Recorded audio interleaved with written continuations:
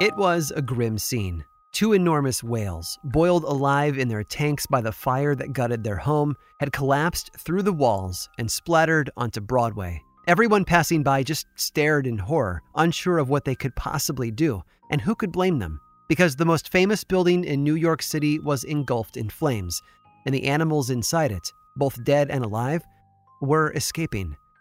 In stark contrast to all the chaos and noise and heat of that disaster, at that very same moment in 1865, the owner of the building was stepping onto a stage in Bridgeport, Connecticut. And as he did, someone slipped him a note with the news.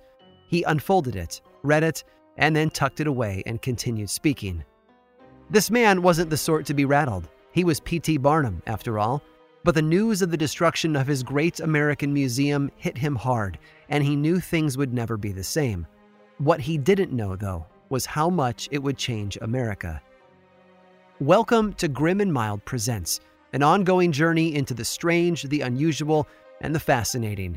For our inaugural season, we'll be giving you a backstage tour of the always complex and often misunderstood cultural artifact that is the American sideshow. So come along as we visit the shadowy corners of the stage and learn about the people who were at the center of it all. In a place where spectacle was king, we will soon discover there's always more to the story than meets the eye. So step right up and get in line. Grim and Mild Presents premieres Friday, January 7th. Subscribe today on the iHeartRadio app, Apple Podcasts, Spotify, or wherever you listen to podcasts. Learn more over at grimandmild.com/presents.